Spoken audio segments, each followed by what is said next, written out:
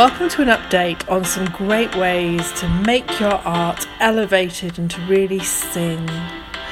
Don't forget, if you're in a rush to capture something, don't take a photograph, just sketch the part of it that really stands out, the part that you want to capture, because photographs can just so easily become something else.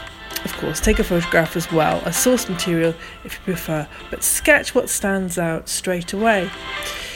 If you're trying to shade something fast, don't forget hatching is a great way, and you can use different pressures of your pencil on your paper or digital pad to make it really pop.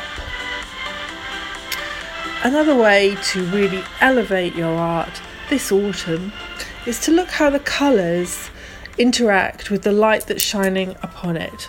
So not just the colour of the grass or the ocean, but the quality of the blue sky that is also reflecting on it.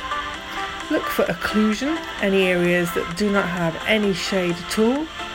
And if you're using a digital iPad to sketch or tablet, don't forget that you can select qualities on your brush, like randomize the shape to make it look more natural, and also you can try to create different directions on the actual setting itself.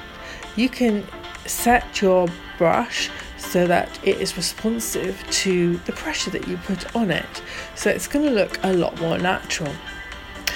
So look for the colour settings that you can use to create this different illusions of light moving through the landscape or the part of nature that you're trying to sketch.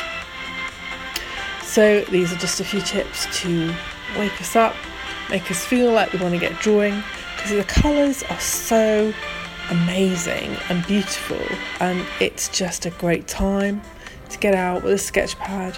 And don't forget the power of a one-line drawing, because just put that pen on and go. This is me sharing a few tips with you. If you've enjoyed this, please do subscribe and share with your friends.